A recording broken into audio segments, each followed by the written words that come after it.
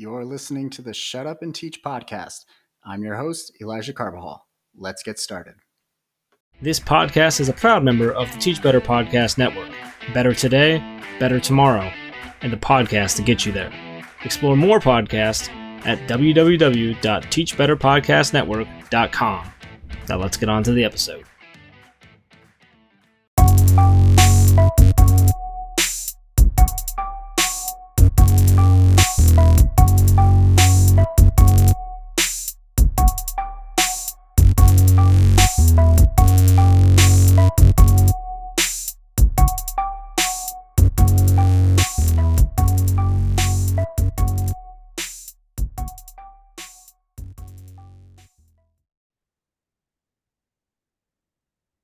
Welcome back, listeners, to another episode of the Shut Up and Teach podcast. It's Elijah Carbajal, a Title I reading interventionist out of Albuquerque, New Mexico. And today I have a very special guest with me. I think we met over Twitter, and then we kind of bonded over teaching and like Teach Better, and then the Buffalo Bills, like of all things. So like I seriously know maybe one or two Buffalo Bills fans personally, and he's one of them. So today I'm very happy to have not just a Bills fan, but a very really great guy, really fantastic educator. I'm very happy to have Mike Szczepanik with me. How did I do with that one? Yeah, Szczepanik. Yeah. Szczepanik. Okay. Thank you. Mike, I'm so glad to have you here with me. We met back in October at Teach Better. Yeah. It was like a gathering of all these educators that we've, seemed to who have connected with each other over the last couple of years. Then we finally were able to get together. So that was a really cool experience for me. And just so I'm really glad to have this moment with you now. So how you doing? I'm doing well. That was an awesome conference, I'll say. And it was such a unique experience, like the first experience being a networking event, and we're, just all sitting around very casual, bouncing around, and I'm seeing people I recognize. Hey, I got to go talk to him, got to talk to them. It's always fun to meet when the Twitterverse and the universe, the actual in-person verse kind of like comes together, Mm-hmm. And I remember when you said, you're the Buffalo Bills fan. I'm like, so that wasn't really exactly the thing I expected, but we definitely were able to bond right away at that conference. So yeah, that was such a great time and a great experience for everyone who was there. So yeah, it's just great to have you here. Mike, could you give us a little bit of a background of who you are, kind of what you do in education, what you've done, anything you feel comfortable sharing? Sure.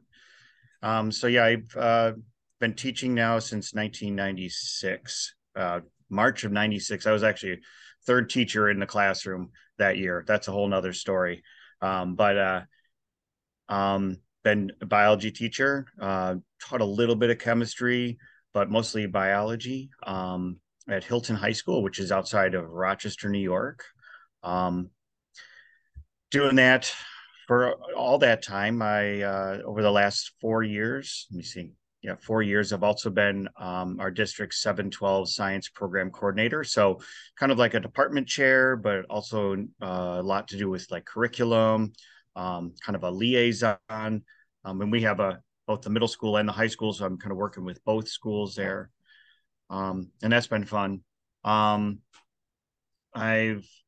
really been, I should say this, I was a cross country and track coach for a good 20 years. And during that time, we actually had some pretty good success. But during that time, my focus was more on, coaching, and I wasn't as keen in on or clued in onto my teaching. And as I started to pull away from coaching, which really kind of came about with the birth of my 9-year-old twin boys, Evan and Sebastian, I started looking more at the teaching because, I wasn't doing as much with coaching as I had before. So, and I started to realize, hey, I could be doing this a lot better. I was definitely like the traditional kind of classroom teacher. But just realized that, there's so much more there. And it's funny, like I'm at my school now everyone says, oh, you're the guy that's on Twitter all the time. Like there's certain people who say, well, I saw Mike Szczepanik post this on Twitter. It's like, okay, well, I actually do other things besides post on Twitter. So, but it's funny because I wasn't on social media for a long time. I actually resisted it for so long. But then once I dove in, I think that's what opened my eyes to like, hey, there's other things in teaching than the way I've always been taught. I can do this differently.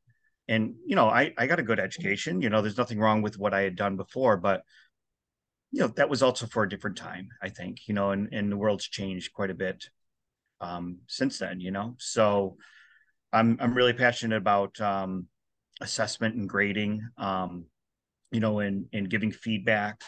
I've been doing like a gradeless classroom for since 2017. It was my first dive in, and so like that's a big thing for me is focusing less on the feedback on the grades and more on the feedback. So um yeah, that's at least a quick rundown of like what I've been doing and stuff. So That's awesome. You've said a lot there that makes me want to talk to you about, your kind of your evolution as an educator. Like you talked about, maybe we start there where you picked up where you said, I told myself I could probably do this better, right? And so what was the kind of turning point for you at that moment there where you did realize, this is sustainable, but I can do it better? yeah, the big thing, I've been teaching AP biology. That's the one course that I teach this year and over the last few. Um, but I've been doing it most of my career. I would say about 18, 19 of those years. But I did have to take like a couple of years and just get away from it. And one of the things I found was I was doing all the work, and I was, as the teacher, I was the one, trying to give the glorious lesson, with all these amazing examples. And I had a whole bunch of transparencies. This is back in the day when, the amount you taught was based on how much ink was on you. The vis-a-vis markers were on your hand there. Um, but, I thought I was amazing at what I was doing. And, kids said they really enjoyed it. They talked about some of the stories I talked about back in that time. But at the same time, it wasn't, the kids weren't really learning as much as I thought they could be. I would get frustrated at what I when I saw them kind of just sit back and not really, doing the work. And I realized that, it was me that was doing all the work. And that was when I started in on some of the social media and started to see these other things that I could do. I could do better, um, even like little tricks like I'm going to stop for a minute and I want you to just write a couple things down we just talked about. And then I want you, the turn and talk. And, those little things were actually at that time like a big jump that actually caused them to be a little bit more involved. And, now it's just like just part of the thing, just part of what we do.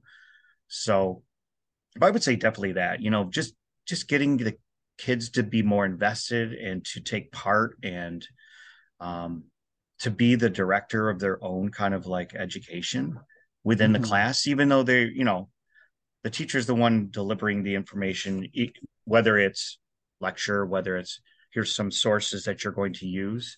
Um, but they could still direct what they're picking up and how they're learning it. So I would say another thing I learned a lot about. Remember back when we looked at like different learning styles, it was like there's visual learners, there's auditory learners, the Yeah. whole Howard Gardner thing, and then later on it was found that, well, that's not really all that accurate. It doesn't seem to improve as much. But it really got me into thinking about like what is best for students to learn and retain information.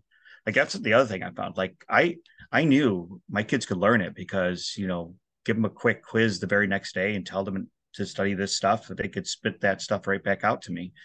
But then I talked to them 3 weeks later and they don't remember a thing, So learning how to present information in a way that's going to be retained, for me was like really huge. So Awesome. So that was kind of the Kickstarter for you, and then you made this big jump. But you've been in education for quite, for this time now, since you said 96.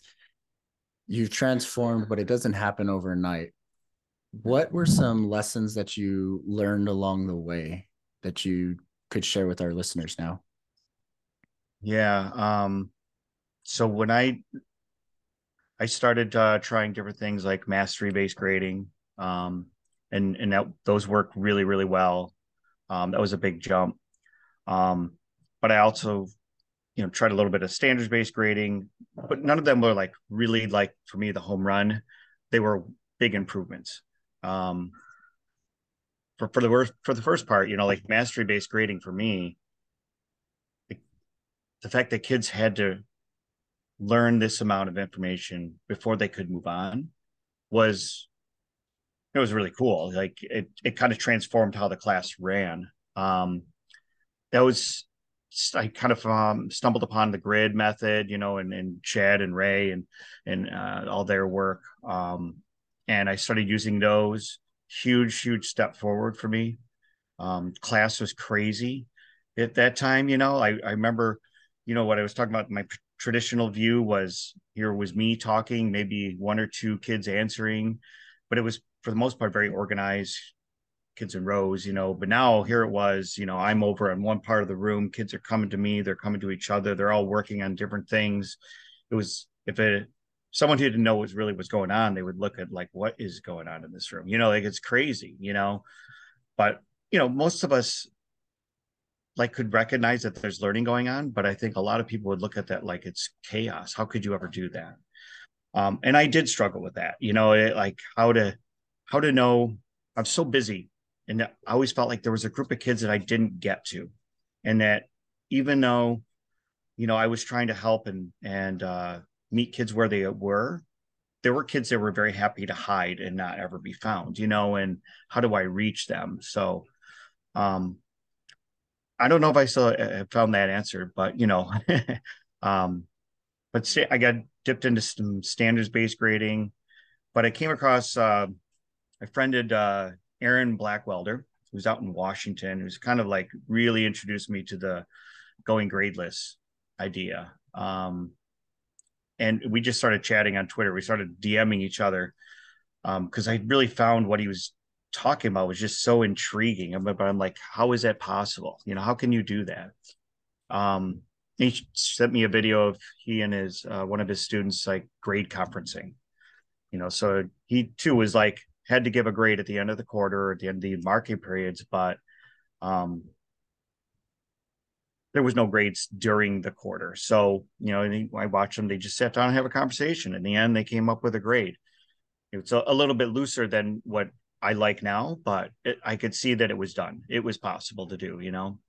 Um, so like I investigated it for the rest of the year. I actually had a student teacher that spring, so it was nice because I could, kind of had some time to do some thinking about it and things. And the next year I just dove right in. I talked to my principal. I talked to some other administrators.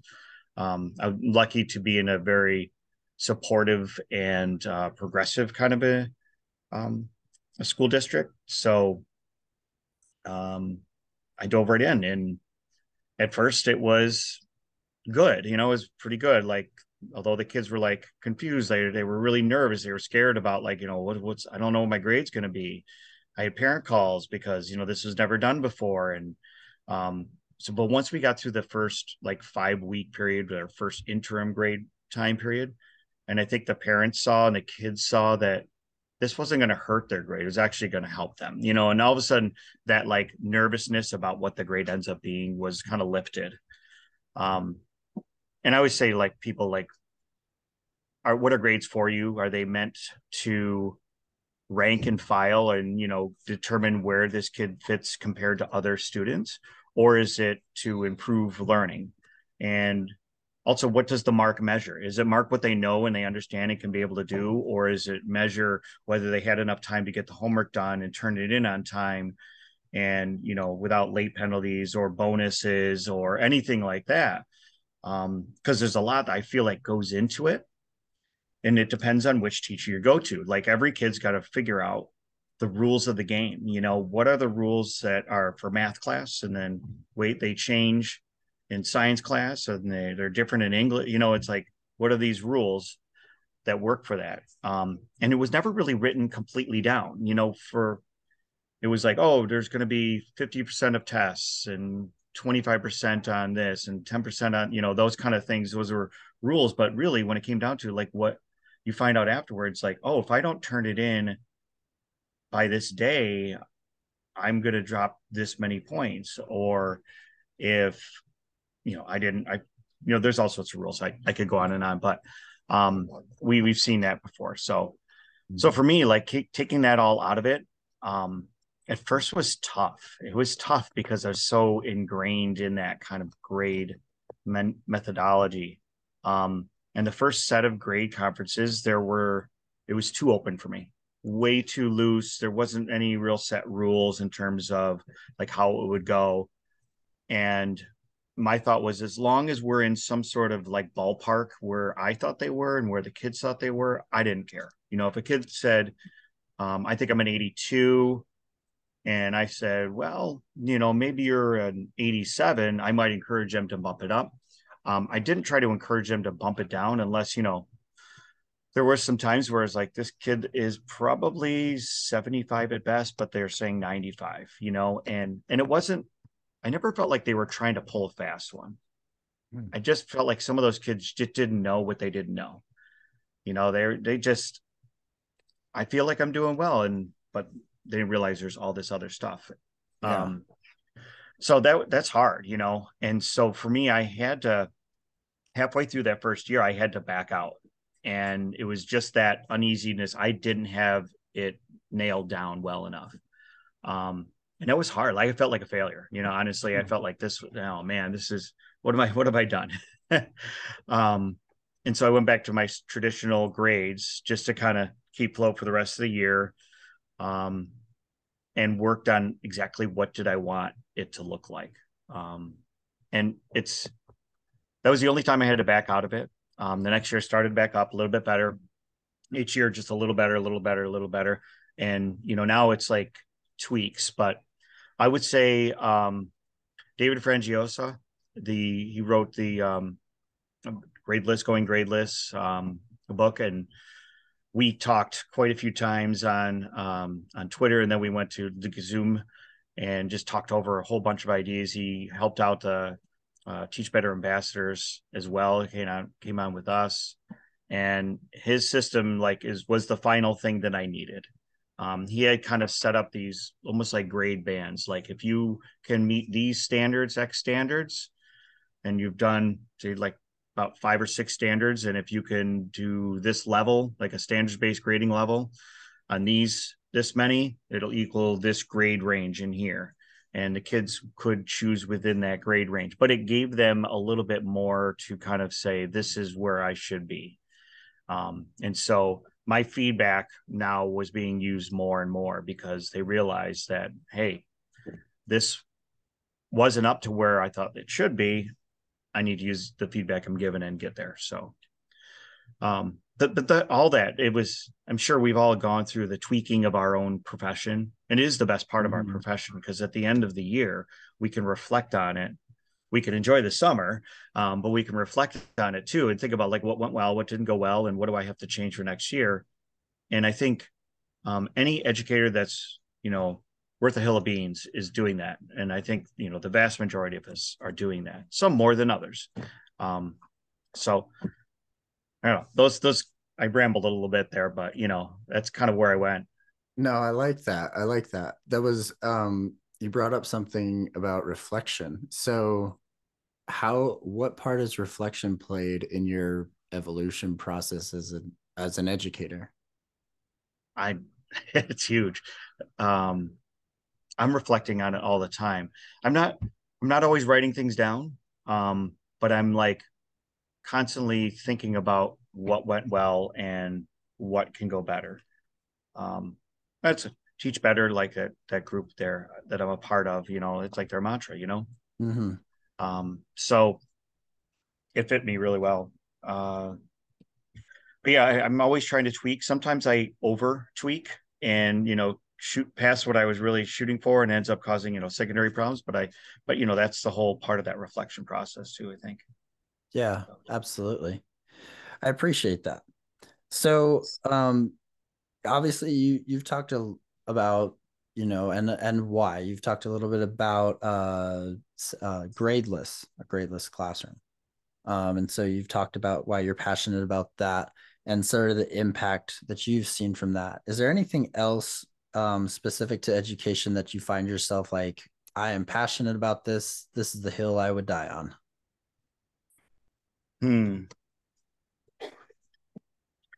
Lately, I've been on really more of a thought pattern, as my other role as a program coordinator. The impact that COVID's had on kids, and see it more and more with the math and less with the English. But um, I'm seeing more kids that are not placed correctly in a course that maybe they should be placed. We're in a unique situation at our school. So we're an AP school, we're an IB school, we have all these different designations. And the IB program has this diploma program um, that the diploma program cannot start till their junior year. And traditionally, you don't have too many IB graduation requirements, like one for each core course. They have like a hexagon thing, and you hit on all these different core courses and some electives. And for our school, our core course is chemistry. So chemistry traditionally then would be a 2 year, for those kids, a 2 year 11 and 12 grade class. But we also have accelerated students, so we have some students that are New York State. We love our Regents exams. So, a lot of administrators try to get kids to get those requirements done as soon as they can. So our eighth graders are accelerated both in earth science or in living environment, which is biology. And then those accelerated students take the other one in their when they get to ninth grade in high school. And then the usual step for most students would be then chemistry. And chemistry then would lead into physics. The problem is that those kids that are accelerated are ready for chemistry their sophomore year, but they can't take the IB course because that's can't start to 11th grade year. So we have this like weird year. And many, many years ago, we decided let's try to get physics in there. And so we put physics as a sophomore course, and then you can still be a senior course for those kids that are not like in that accelerated track. They can take it later on. But then they jump into chemistry after the fact. And so we've had a lot of kids struggle, especially over the last few years, with physics. And it's kind of dropped our numbers considerably. And I think it's a lot to do with the math that they have at that point. Those accelerated kids are maybe not quite there yet in their math. And so they're learning the math at the same time they're learning physics, which is like the application of math in a lot of ways. So they're struggling. And the word's getting out for a lot of the kids coming up that don't take physics. It's really hard, and so our numbers have been really dropping. So, I've been reading a lot about on Twitter, like kids' behavior is different than what it has been. And the kids are testing us more in their behaviors. And I really feel like comes down to that like idea that if kids are within that right range where it's a little bit challenging, but not too challenging, and it's not easy too, that behavior problems, I feel like, go away, that if something's too easy for kids, they get bored, and they end up like looking for something to do, to occupy their mind. So they goof around a little bit. But at the same time, if it's too hard, then they're so easy to give up and they act out then too. And I think a lot of like what we're seeing is, there was the COVID was COVID, and the virtual or hybrid or whatever we ended up doing.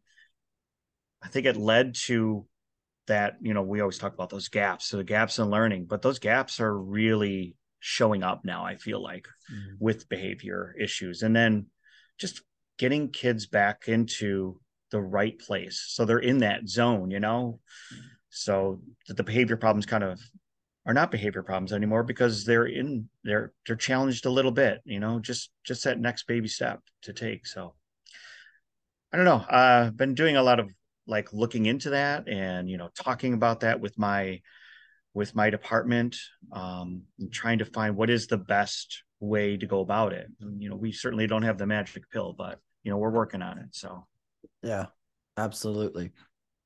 Thank you for your reflection on that, and I appreciate it. Mike, this has been such a great conversation. We're almost ready to wrap up, so I'm going to give you our last question of the episode. Are you ready for it? It's a 3-part question. A 3-part. Okay. All right, here we go. So, Mike, I want to know, and our listeners want to know too, what are you listening to? What are you reading? And what are you watching? Well, I try to listen to podcasts as much as I can. I used to listen to a lot more when I had a longer commute. And my commute's pretty short and it's spent with my kids. So I will have to admit that I listen to a lot of like Bill's, stuff, radio, and so I know you appreciate that. Yes. But that's a whole nother thing there. That can become pulls me down quite a bit, because you certainly have some people that call in and are like, oh, what are you talking about, buddy? So, but when I do, I've listened to your podcast a few times. I try to keep up on the podcasts that are in the podcast network at to teach better.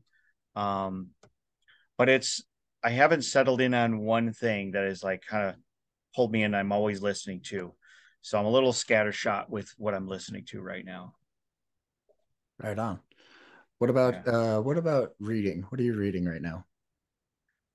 Well, I wanted to say to you that I was in the middle of your book, but it's still, I mean, I've got it right here.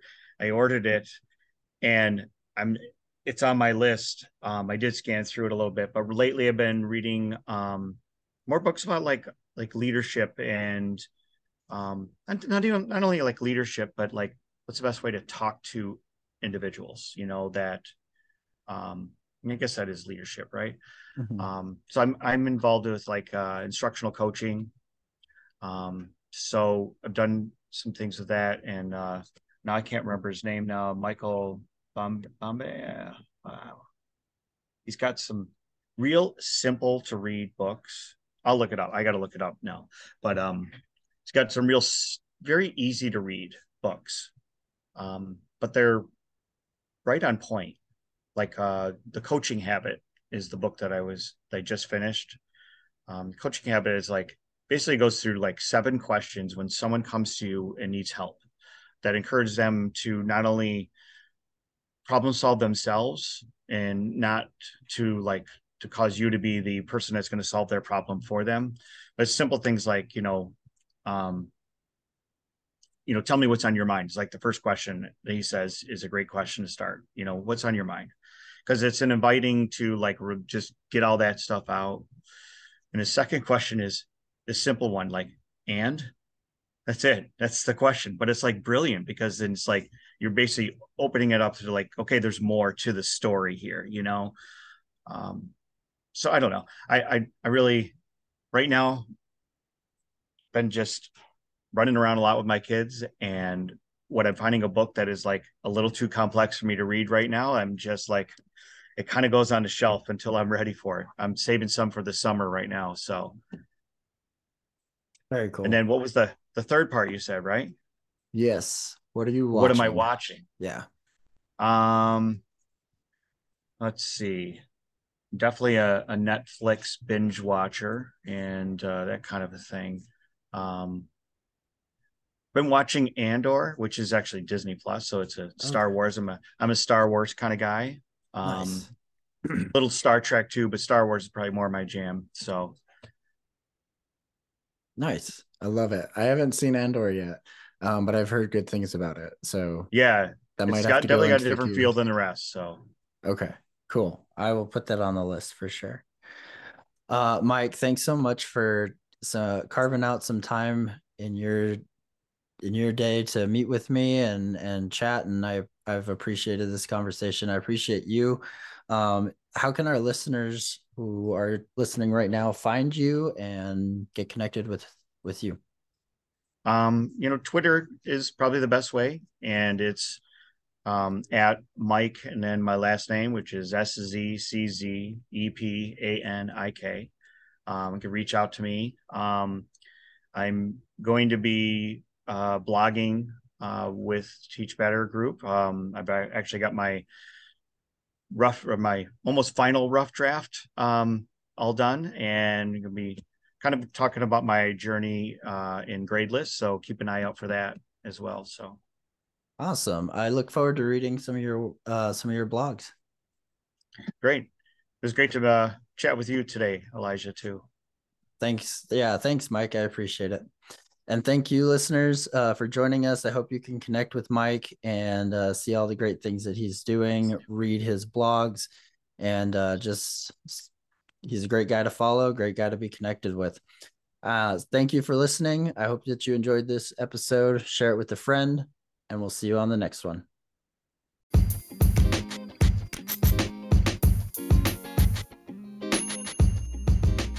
Thank you so much for listening to this episode of the Shut Up and Teach podcast. I hope that you'll check out previous episodes, and I hope that you'll share this with a friend or a colleague.